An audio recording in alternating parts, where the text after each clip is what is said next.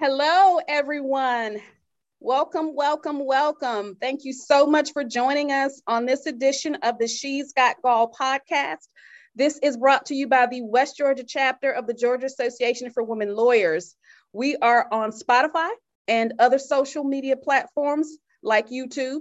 So if you were to just go to Spotify and search for She's Got Gall, or go to YouTube and search for West Georgia Gall, you will find a listing of all of the programming that we've done so far, and we encourage you to like and subscribe. This is a continuation of our series, Lessons Learned from Women Who Lead, and it's going to be a fabulous interview. I can't wait to dive into it. But just to give it a little bit of context, this is a series that our members requested. When we were considering our programming for the membership year, one of the questions we put out was, what is it you want to hear about? What is it that you think you need? What do you think will be helpful? And it kept coming back as, we want to know more about leadership. We want to know how to be more effective leaders, how to advance in our careers, and how to move the needle forward for all the things that we're trying to do. And that's really what birthed this series. And tonight, y'all, we have a special guest. We have the Honorable Shalonda Miller with us. And when I say honorable, I mean the Honorable Judge Shalonda Miller. I want to give her a proper introduction, and then we're going to dive right into part 5. This will be, part 5 of our leadership series. But Judge Shalonda Miller is a Fulton County Juvenile Court judge navigating family dependency and delinquency matters in the very delicate family circumstances. She is the associate judge serving parents with substance abuse disorders on the Family Dependency Treatment Court, which provides an alternative to the adversarial approach traditionally used in dependency cases and is designed to preserve the family through court intervention and services. Judge Miller was integral in the effort to define court operations and procedures to prevent a disruption of court functions during the COVID-19 pandemic. She has helped identify opportunities for efficiencies in court operations, draft policies, and form orders to better serve the children and families involved with the court. Judge Miller has also led the effort in training and developing summer judicial interns to accelerate their learning curve and inspire them to a career of service. Prior to joining the Fulton County Juvenile Court, Judge Miller was the Deputy Division Chief for Litigation and Claims in the City of Atlanta Department of Law. She also served as an associate Fulton County magistrate judge and as a staff attorney in Clayton and Fulton counties. Judge Miller started her legal career as a litigation associate at Weinstock and Scavo PC, and that's a mid-sized law firm in the Buckhead area of Atlanta, Georgia. Prior to law school, Judge Miller was a business consultant with Ernst & Young LLP and Capgemini LLC, based in Atlanta, Georgia. She advised local, national, and international clients on operational best practices, software automation, and customer relationship management. Judge Miller obtained her law degree from the Emory University School of Law, where she was a member of the Emory Moot Court Society and earned a spot on the Society's national team. She was also a class representative and a 1L mentor.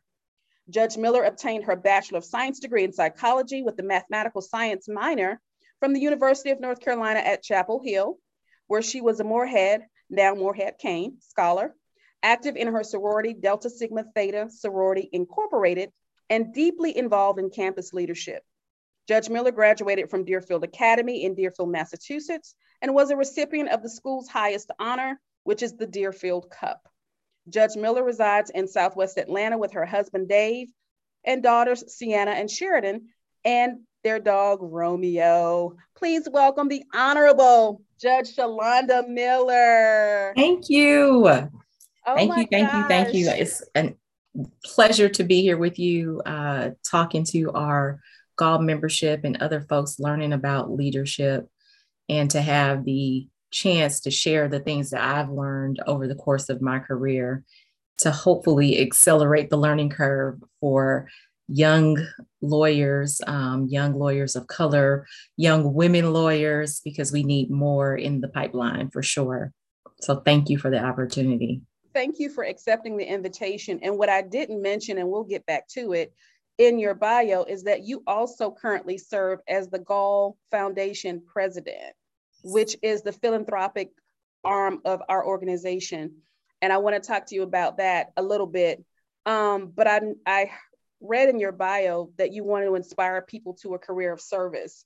And so I was thinking, sort of, as I was contemplating our conversation tonight, and I was like, a lot of people don't see it that way, but I feel like being a judge is really an answer to serve, right? It's an answer to the call of service. Like there's a lot of, and I don't mean this pejoratively, but there's a lot of pomp and circumstance involved. People got to stand up when you come in the room. They can't sit down until you tell them to. And that's part of it, right? Because it's necessary. That honors our system of government. But really, judges are public servants. And so when people like you step up and say, you know what, I have a law degree, and in your case, you have several degrees, and you were a consultant, and you've done all the things. You could be somewhere making a boatload of money and living a certain lifestyle, that would make a lot of people envious. But rather than do that, you have answered the call to serve, and I think that is so commendable. So thank you so much for that. We are honored to have you on. And I mentioned Gall Foundation, so I'll pivot to that really, really quickly because I think it's important. I know that there are a number of initiatives that you lead as the president of the foundation. And if you wanted to speak to just what some of those are really quickly so that people know, they might want to, figure out how they can be of service or make contributions or maybe volunteer, who knows? Well, and so when we're talking about leadership, it is important, especially for lawyers. And so you hit on something when you were talking about it being a service career. Law is a service career. We serve clients, we serve the community. And as lawyers and representatives of the court, it is so important that we make ourselves available to our neighbors and community members in the form of service. When I started with Gall, the first committee I was on was the Community Service Committee on the foundation. Okay. And that's where I started. And from there has grown this wonderful opportunity to interact with other women, at the time when I was a young lawyer, judges, and other leaders in the community. And so when you talk about leadership, service has got to be a part of that conversation. In order for us to be effective leaders, we have to be effective servants. And that's in every form, right? That is in the form of community service, which is where I started with Gall. But that's also, when we're serving clients or in the role as a judge, when I am serving the litigants before the court, it is all an act of helping move our community's cases, different matters that come before you forward, and doing that with a servant's heart. And so leadership requires service, and Gall Foundation is the service arm of Gall. And we do, we have all sorts of community service events that we organize for our membership. We have a partnership with the Nicholas House. Every second Tuesday of the month, we serve dinner at the Nicholas House. And I welcome all participants. We do a lot of projects with the house, and we're hoping this year we can do some art projects for we're going to be back in person for our annual dinner for our silent auction. So we're getting that rolling. So that's one part of what we do. But then we also serve through grants to other community organizations and nonprofits who are helping women and children with legal services throughout our community. And everybody knows there's not enough money to go around for nonprofits. Right. And so we do what we can to fill that gap. And then the third way we serve is by giving scholarships to deserving law students. And they're not huge, large scholarships, but they help young folks. So for example, 3Ls, if they're trying to just fill the gap between graduation and taking the bar, or if they during a 2L during the year need money for books. So these are all ways that we as women lawyers are able to give back to our community, and the Gall Foundation is primarily responsible for that. That's fantastic. I'm thinking that that's some of the most important work that we can do as lawyers is serve our community. And I know that this is a leadership topic, so I'll pivot to that. But what I wanted to ask you, So as a judge, obviously you're called on to lead different kinds of groups of people. You've got to lead your courtroom. You've got to lead the lawyers in the courtroom per se, right? You have to lead your team. You're a leader in the community. And there's a number of like different personalities, a number of different perspectives that I'm sure you're called on to corral and move forward, right? And one of the things that I'll say is I'm probably not the only lawyer who has encountered someone who we knew before they took the bench and knew them after, and they were not as recognizable, right? And what I mean is there was just something about ascending to the bench that seemed to sort of change their personality, or maybe it revealed it. I don't know if it's the chicken or the egg. And I said to myself, I said, well, you know what? Let's think about this from another perspective, because I've never been a judge. I've never, had the situation where people have to stand up when I walk in a room. I've never been able to sign my name and change the trajectory of someone's family life. And so I would like to think that if I ever, got that kind of authority, that I would be the same person, but I don't know. But what I can say is unequivocally, without a doubt, you are one of the most humble, most approachable, most caring people that we have on the bench right now. And it's not just me, the lawyers who have the pleasure of knowing you and working with you and coming before you, we all know it. And we're always kind of, because lawyers talk. I know. I know. But I was wondering, as a judge and having ascended to that level, how is it that you are still that person with that temperament that's approachable, the humility that people feel comfortable calling on you for things or seeking out your advice, even outside the courtroom, or the person who they know, if I go before Judge Miller, even if I don't like the outcome, I'm going to get a fair shake? Thank you. That is wonderful to hear, because whenever people stand up in my courtroom, I'm always like, sit down. And I understand the respect for the system. And so I do try to conform to the norms a little bit. But one of the things that as a judge is very important to me is accessibility. Mm-hmm. And I mean that on a lot of different levels, right, but mostly just on the level of people feeling comfortable, mm-hmm, and able to really talk so they can really get their feelings out and really be heard and be seen. Yeah. Due process is the most fundamental part of our legal system. Right. And you can't have due process if people are intimidated or shy. They don't speak up. You need to create an environment where people feel comfortable. And I'm glad to know that I do that, because it is very important to me, because I feel like that's one of the ways that we get real access to justice, and one of the ways we break down some of the barriers and, right, and anxiety that comes with going to court. And I think the other part of it is I am Shalonda. People, now that I'm a judge, people will say, Judge Miller, I'm like, you knew me when I was Shalonda. And I think some of the reason you see people change a bit is this is a very isolating position. It is not a position that I can't talk about cases. Right. Like I have to either talk to other judges or nobody, because right, I can't talk about cases. I don't if you're a lawyer and you're in a firm, you get to go back after court and decompress and download. Right. I don't have that. Right.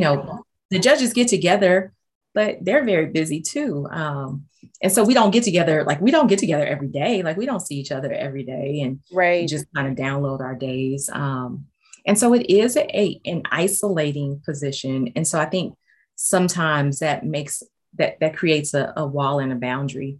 But what I Mm-hmm. try to do is be a reflection of what I want to see in the community, right? I want people to approach me. I want people to know that I'm listening. And so I can't be in the community introducing myself as Judge Shalonda Miller. I mean, I guess I could. Technically, I could. But that's very off-putting, right? Like it's Right. off-putting. And it establishes something when you introduce yourself that way. Right. Versus Right. if you just say, hey, I'm Shalonda, nice to meet you. Who are you? Right. I don't force up any barriers. I allow whatever the natural course of the conversation and relationship is to develop. And I think it's very important that we get away from some of that, because I think some of that formality is why you see the distrust and the lack of understanding of what happens in a courtroom. Yeah. So Yeah. I try. I am Shalonda.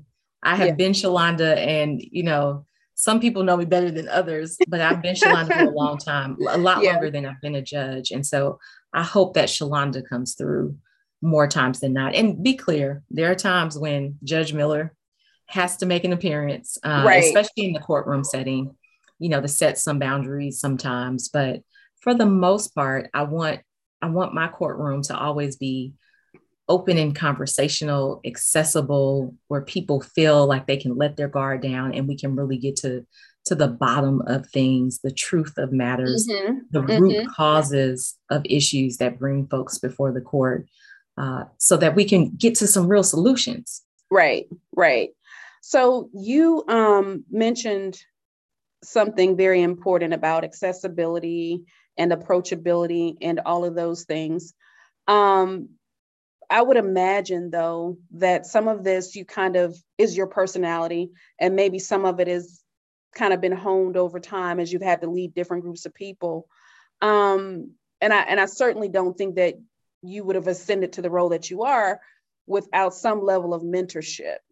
Is mentorship still important after you become a judge? Is it less important, more important? Oh, absolutely. You know what? And I'm so glad you mentioned it, because it is important at every stage of your development. Okay. All the way from, I think, from high school until death. Okay. Right? Because so, you think about it, when you come into the role of a judge, you have the experiences that you brought with you from your learning over time and your different positions in your career. Right. But you don't necessarily know all of the things. And so I have I am so blessed and fortunate. My chief judge is my mentor now, my direct day-to-day mentor. So if I'm like, I have a question, or I'm like, this fact and this law, I don't love the way that's meshing. Somebody I need to hash it out, download with. That is who I go to. Advice about what classes and courses I should be taking, what next things do I need to do to make myself more effective. I go to her and I talk to her. But then I also have a group of mentors that I'm asking for career advice. Hey, I'm thinking of taking another step. How should I approach this? Who are the people I should talk to? What should I do to prepare? So I have mentors now, and I imagine and that I will have them always. Yeah. And I for any young people watching, and even newer lawyers, are middle of your career lawyers, just remember that you have something to give and bring at every level of your development. I was fortunate. The Southern Region Black Law Students Association asked me to moderate a panel. The panel was fantastic. It was former Chief Justice Harold Melton, current Justice Berta Colvin, Judge Hatchett. Whoa. Right. Listen, whoa. I'm in the room and I'm fangirling the whole time. I'm like, ooh. That's fantastic. And it was fantastic. Oh, and Carlos Moore, Judge Carlos Moore out of Mississippi. Like it was, he's the head of the NBA. Right. it was a fantastic group room Wow. to just be in the space. Sure. And one of the young people he was talking about how difficult it is to find a mentor. And I was like, look, y'all, you see all these people connect with somebody here. But then remember that you are a 3L. There's a 1L that needs some guidance. That college kid.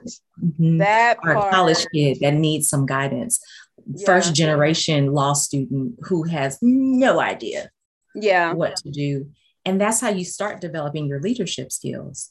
You start developing where you are. Yeah. You take the opportunities where you are to share the knowledge that you've learned. And that's leadership. Yeah. Yeah. So you talked about your mentors. What's some advice that you got from a mentor that you took to heart and you still use today? And then conversely, maybe some advice that you got that you didn't take that you wish you had. Oh, that's a good one. It's one that I really, really remember when I started at the Fulton County Attorney's Office. I transitioned from private practice to the county attorney's office. Very different mode of practicing law, a lot more collegial because we weren't doing hours, right? Sure. So people were open to share and exchange ideas.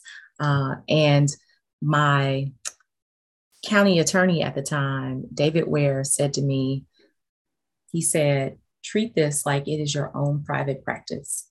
Like you are a sole practitioner and everything that you do, you are building your business.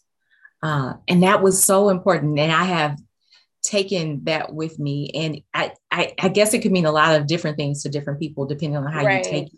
Right. But basically what he was saying is your work is a reflection of you. Right. If you were building a business, what would you want that business to be made of? Right. What would you want the reputation of your business to be in the legal community? And treat this like that. Because it's not, we weren't getting bonuses and fancy salaries, but we had, I think, some of the most important work that you can do because we were protecting taxpayers and employees and citizens on a day-to-day basis. So that's important work. Yeah. Even if you don't get paid the big, big time money. It is. And what about advice that you got that you didn't take that you wish you had taken? That one's tough too. Because I'll tell you this, I think a part of being able to grow is taking it, not being afraid to take advice, even if sometimes it's not what you would necessarily do yourself. Right. To try something out. And I don't know. And so I guess the thing not advice that I didn't take, but maybe a style of practicing that I didn't attach myself to. My law firm, I worked with a brilliant man, Michael Weinstock. He was the name partner at the firm.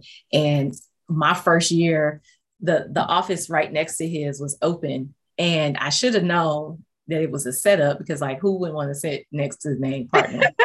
But it was a reason it was open because Michael was tough. Really? And the person that sat in that office got, he could call through the wall to you. And so he did often call through the wall. And he was fantastic and creative and thoughtful and really a person that pushed the bounds of the law. But he was also very aggressive. And I watched his style and I was like, I can finesse this. And so it wasn't necessarily advice that I didn't take, but it was a way of practicing law that I watched, and I took the things that I thought would benefit me and allow me to be my authentic self and practice law, and be successful. And I was telling somebody the other day, I learned the practice of law from Michael. And I don't know people always realize that this is an art. It is. Yeah. It's not just, I guess there's some areas of law that you can be like that, but I feel like for litigators, that's not the case. It's an art form. Right. You learn how to perform before a jury. You learn how to moderate your tone when you're talking in a negotiation to pull out Mm-hmm. more of the things that you want. So it is an art. And I learned the art from Yeah. Mr. Weinstock, and took aspects of his tools and I retooled them for me. So maybe that's it. Yeah. Yeah. I think that's a good one. That's a really good one. Taking the parts that pertain to you, but remaining your authentic self. Yeah. I think that's beautiful. Um, because I guess it might have been Oprah or somebody who said you can be a better version of yourself than you can be of anybody else. Anybody else? And I think that's especially true for lawyers because, Mm-hmm. like you said, we're serving so many different people. It'll come through if you're not your authentic self. Yeah. People can tell, and you've got And this. it makes like this is already a stressful business. And if Mm-hmm. you are showing up with full makeup and costume every day, that's Yeah. got to be even more exhausting. Oh, for And sure. so, so, Yeah. Yeah. and I know sometimes, especially as women, right? Mm-hmm. Especially as women, and when you're a young woman, Mm-hmm. there's the Mm-hmm. temptation that you have to be a way to be successful. Sure. Sure. I, I, I don't think it's true. I Yeah. think you've got to be the way that allows you to be happy and joyful and doing the work, Right. and advocating for your clients, but not in a way that compromises who you are or where you are. Like I said, getting made up in full makeup and costume every day to the Right. point that it just becomes an exhausting load to Yeah. bear.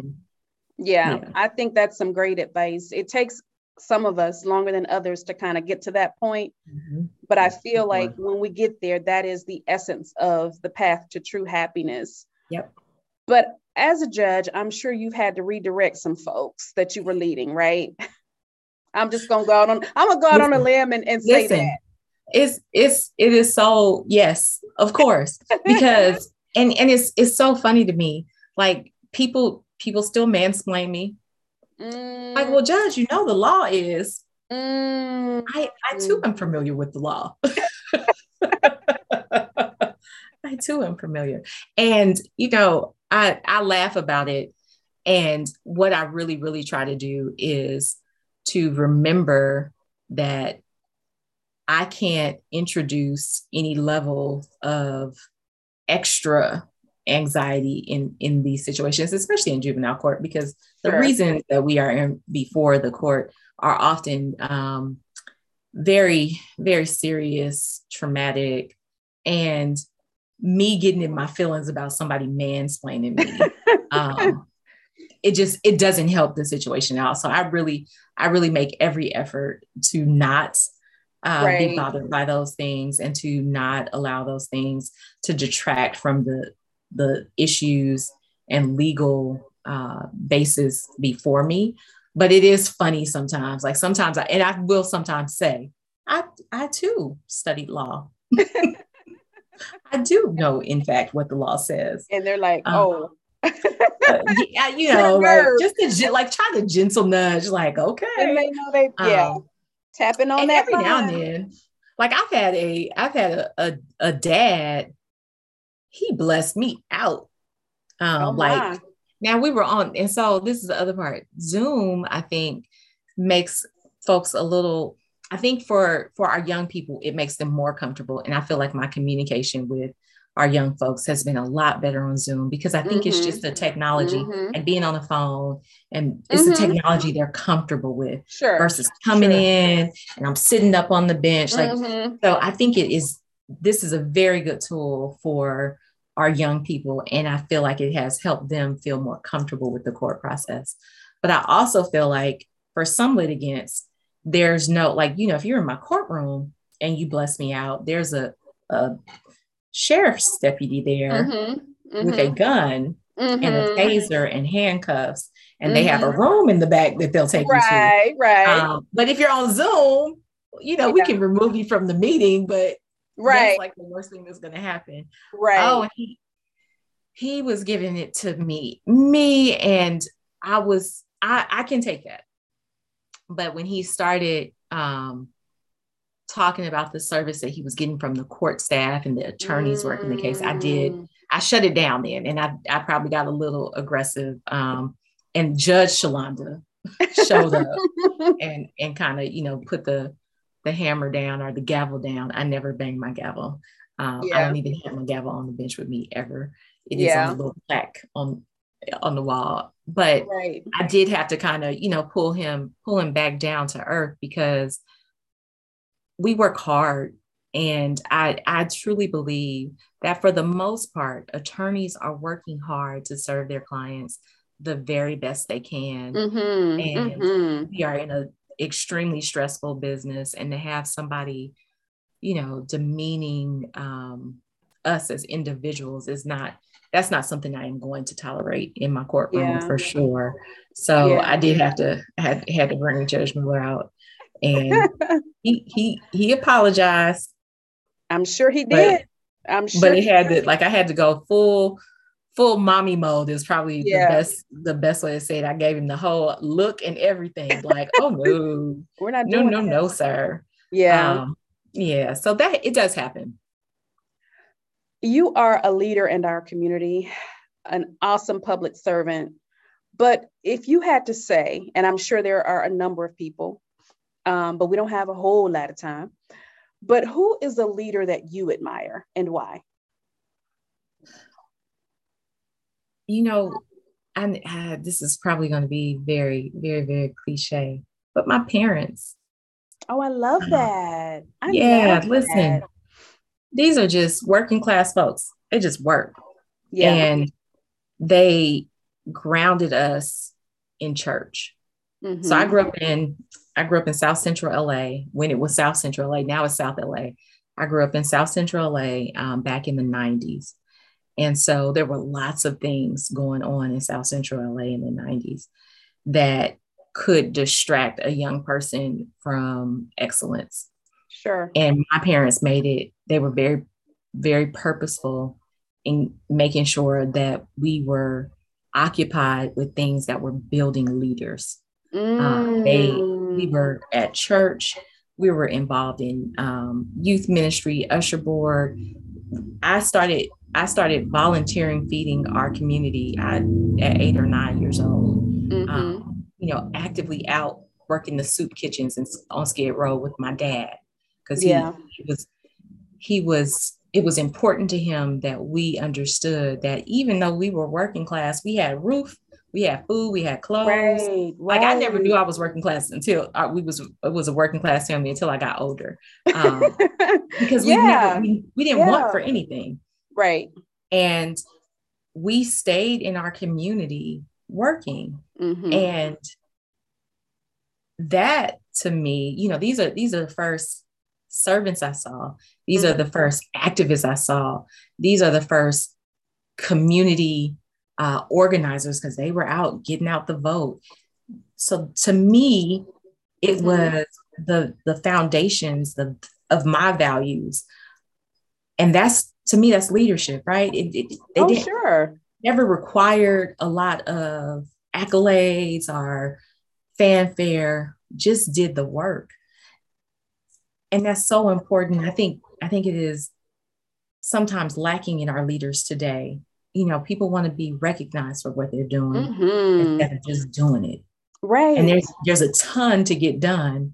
And there's a ton to get done right next door. And that's just how my parents, that's how they raised and developed us. And so if I had to pinpoint where it started, I mean, of course, it's easy to say your parents, but not because they were actively engaged in making sure we were good citizens. It wasn't by chance. Right. Right. That's beautiful. And from that, they produced a judge. How about that? And my mom listen, if you ask my mom, I'm not just a judge, I'm a Supreme Court justice, because she's just claiming it. Like she's like, no, it's coming. I'm like, that's not what the kind of judge I want to be. That's not the kind of judge I want to be. I'm with your mom on that. I'm with your mom. And that was actually a perfect dovetail to my next question, probably my last. But when did you know Judge Miller, that this was going to be your path? Like, you've done a ton of stuff. I read the bio. You have a wealth of experience, impeccable credentials. But when did you know that you wanted to be a judge? So it goes back to my dad. He used to make us study Black history. He has always felt like there was not enough acknowledgement of our history and past in schools. And so we studied Black history at home on Saturdays, and we would watch Eyes on the Prize. And we've started watching it with our girls because I think it is very important. Absolutely. A very important aspect of history. But as a lawyer, and so let's tell you a story. So we watched Eyes on the Prize. And for folks that don't know, Eyes on the Prize, it follows the development of the civil rights movement. But more for me, what I took from it was the partnership between the churches and the activists and the civil rights leaders and the lawyers. The lawyers who strategically work together to end segregation in the South. And we've got lots of work to do. Like, don't get me wrong, the work is not done. But that type of social engineering, which is what it was, right? Like they manifest a future for us, right? For their future generations. They manifest that out of the law that already existed. It was already written, right? And a strategy and working together as a community. And I was like, that's what I want to do. It's beautiful. They changed the world. They changed the world with the law. I was like, oh, so how can I be that? And that's when it started. So I was probably maybe 9 or 10 years old. And while I had other things that I did, so I was a consultant for 6+ years. And I was really just tired of school. I needed a break. And I was planning to take a couple of gap years before going to law school. Ended up really loving the work I was doing, meeting a lot of wonderful people, solving a lot of interesting issues and concerns within some of our country's largest businesses. It was fun. It was fun, good, thoughtful work. And so I just did it longer than I anticipated. But eventually I was like, oh, okay, this is not my purpose. And so I've got to get in line with what my real purpose is so that I can start moving towards the ultimate goal. And so that's when I knew. And I just got a little off track. But I came on back and got it together. And we are so glad you did. So glad you came back. And I will second that. Eyes on the Prize is phenomenal for anybody listening or watching who hasn't seen it. If you have children, definitely, I think it's great to share with your children. And even if you don't, just to watch for yourself. It is extremely well done. And it goes over and above as far as a lot of the little nuances and insights that you get from that particular series that are not found in some of the other stories that are told about that part of history. So I definitely recommend it. We're going to wrap, but I do have one final question. And it's not really a question about leadership per se, unless you want to make it so. But I'm curious. You are one of the beloved judges of our community. You're one of our beloved public servants. You're just a great all-around person. Thank you. And you have a wealth of experience and knowledge and impeccable credentials. What is one thing that you would like to end on? What is it something you think that, and it doesn't have to be about leadership necessarily, that might be helpful for our audience? Anything that you think is, worth sharing and ending this conversation on? There's like 1,000 things. Like we could talk forever about just leadership, about being a lawyer and being purposeful. But I think the most important thing, and you said this earlier, be happy. Choose what makes you happy. I think oftentimes, we're lawyers, I'm a judge, but I'm a lawyer by training, and pretty type A personalities, right? We plan things out, Sure. very, very detail oriented. And so, if the plan gets off track, or if what we thought was going to make us happy is not making us happy, it's difficult for us to pivot sometimes. And Absolutely. I encourage you not to leave the law, because there's so many things you can do in the law, but to pivot and be okay with it. Even if you said your whole life, I'm going to be, and be clear, I started off with a civil rights inspiration, and ended up being a government attorney, right? Like that's where I spent the majority of my career. You don't block yourself because, I said I was going to be a civil rights attorney. And this is, even though this work is not, and I don't know how you could be a civil rights attorney and not be fulfilled and enjoy it and love it. But don't get so married to the thing or the title or the money or the perceived success that you don't find your true happiness. Because when you find your true happiness, which is rooted in a deeper thing, I think, which is your purpose. Like what is your purpose from your higher purpose. When you are aligned with that, all the success in the world will follow, and you'll be happy and you'll be fulfilled, and the things that you dream will come to you because you're giving the service that you were put here to give.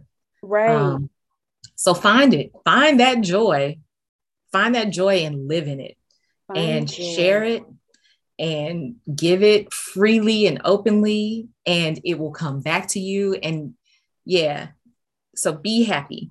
That would be my big one. Because I think it's real easy not to. Y'all, this is the Honorable Judge Shalonda Miller, and she has graced us with her presence and her knowledge. And as you can see, I was not exaggerating when I said how humble she is. I was not exaggerating when I said how great her temperament is. And so we're very excited that you will get a chance to hear from her yourself. Please play this over and over and over. It's full of nuggets. And I would encourage you that if you want to hear more programming like this, please go on to Spotify and search for She's Got Gall. There is a series on there, and then there are other topics that we've covered as well. And then also on the YouTube channel, you can do a search for West Georgia Gall, and then subscribe so that you'll know when we add additional programming. I would like to end on a Judge Miller recommendation. Judge Miller says, choose happy. And so until next time, everybody, choose happy. Thank you for coming by. Thank you for having me.